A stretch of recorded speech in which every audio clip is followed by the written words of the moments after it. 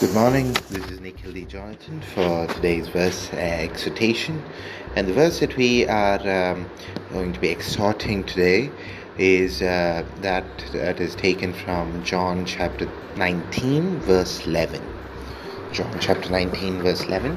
It's Jesus answering Pilate, saying, "You would have no authority over me at all unless it had been given you from above.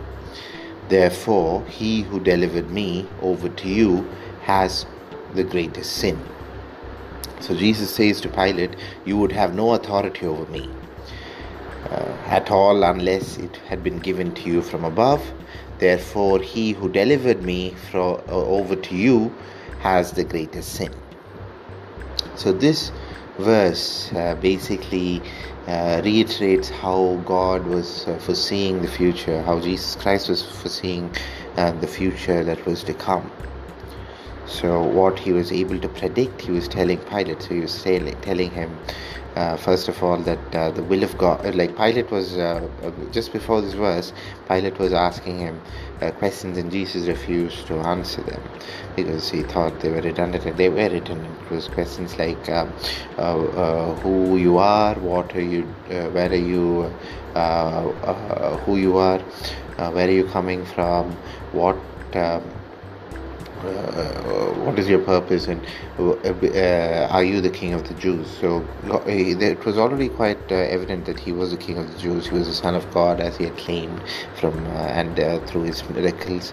So it was quite evident, but because of this, Jesus answered, "You would have no authority over me at all unless it had been given to you." So when Pilate said that he has authority to release him, and hence he must answer his questions, he said to him that the authority that he does have is through the blessing that God, his Father, has provided him. So he's saying that everything that is of the world, everything that you are able to do, lifting a piece of paper to speaking a word, ruling a nation, creating the greatest invention in the world, all of that is because of the will of God.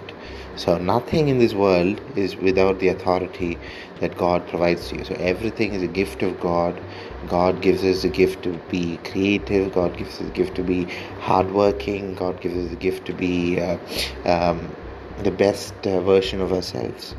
So when we try to take it into a granted state, saying that this is why I'm great because I have authority over all of this, that's completely blasphemy, because God says that He is the only one who has authority over everything. So in everything you need to look above, not at the world below. Okay, so the world below us, or the world that we live in, has no authority over us. So even if you may be working under a boss or whatever, but the true authority comes from God. So it's the line of command starts with God, and you need to look towards God, and only then would you be able to truly function at high potential and reach towards where you want to go. There is a saying that if you shoot for the stars, you'll reach the moon. So if you look at God and work towards the instructions that God gives you, and there is nothing in this world that can stop you, and you will be greater than everyone. So this is actually a management lesson to climb the ladder of the world. So if you look at God, if you keep looking at God and do good and be disciplined and work according to what He's saying in every way, in every moment, then you will be the greatest of them all on earth. And then Pilate says, "Therefore he who delivered," and Jesus says to him, "Therefore he who delivered me over to you has the greatest sin." So God, Christ says that Pilate is trying to work as God has worked. So he's saying that the Roman soldiers are trying to act as if they are the reason for this situation where the crucifixion is happening. And he says that if you think that you can act as God, if you think that you can create havoc in the world, and if you can justify that, saying that this is for the right things, then that is you working as God, and that can never happen. There is a difference between you trying to follow God and be like God, and there is you being God. So it is fine to follow God and have the qualities of God, and try to be more like Him in a disciplined, trustworthy, hoping and merciful way, being wise and strong. But then to exercise the judgment of God and to work the will of God is something that you should not do. So a common example for this is how people try to destroy things in the name of God. So they say that God asks them to destroy something, and they do it. God never asks us to destroy something. Destroying something is a psychological attribute of being lazy. So it's an excuse for being lazy. So that is why it is when you are lazy, God does not work within you, and you are trying to blaspheme, and you are trying to be completely trying to state your view without even taking any proper steps for it. So that is what it tries to say over here, when therefore he delivered me over to you, therefore he who delivered me over to you has greater sin. So he's saying that man working as God is a great sin. And when we look at this verse as a whole, we can see that what he's trying to say is that God is powerful. God can do anything. There is no questioning God. He is mighty. All his ways are different. His thoughts are not our thoughts, and he is so much wonderful and great, and it is so hard to comprehend and understand. We can't put God in a test tube and say this is what God will do at this point in time, in this point in time. So God is all powerful, all knowing, and there is nothing that can compare to him. And man, on the other hand, is nothing without God. So if man says that I don't need God, I will work by myself, I will be my own God, then he will surely amount to nothing, and there will be eternal suffering for him. So this is what we can see from the entire verse.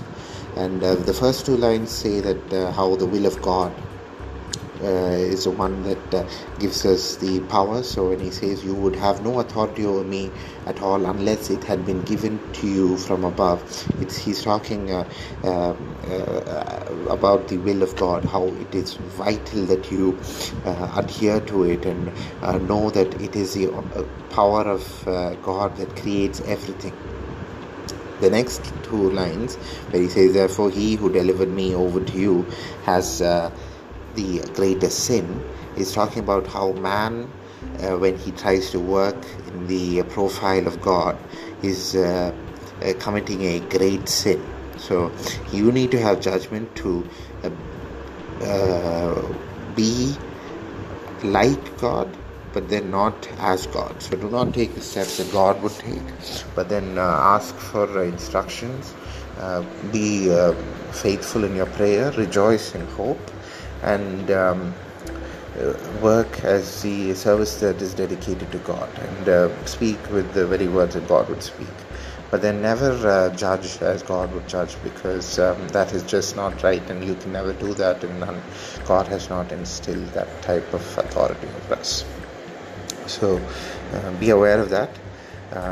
Be truly Christ-like in everything that you do, and then God will show you which way to take. So that judgment comes from God, but then he works from within us. So that's another thing to remember. So many people say that when you think of God, it's something that's external and you're influenced by environment and the world around you, and it's external factors that are influencing. That is completely wrong, because God works from within us. God sees what is happening within our minds, within our heart, within our soul, within our body, that nothing in this world can see.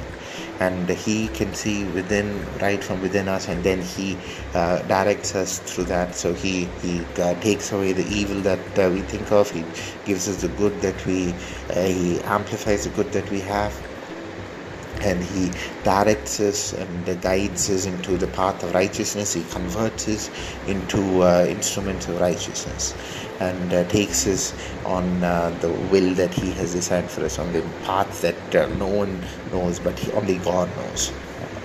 So that is what the last two lines of this verse talk about. And then the verse as a whole is a meaning that says that God is powerful and there is nothing like God, and man is nothing without God. So that is the basic gist of this verse. So I hope you understood it, and thank you for listening to this verse exhortation. My name is Nikhil D. Jonathan. It's been a pleasure. I will talk to you soon. Have a great day.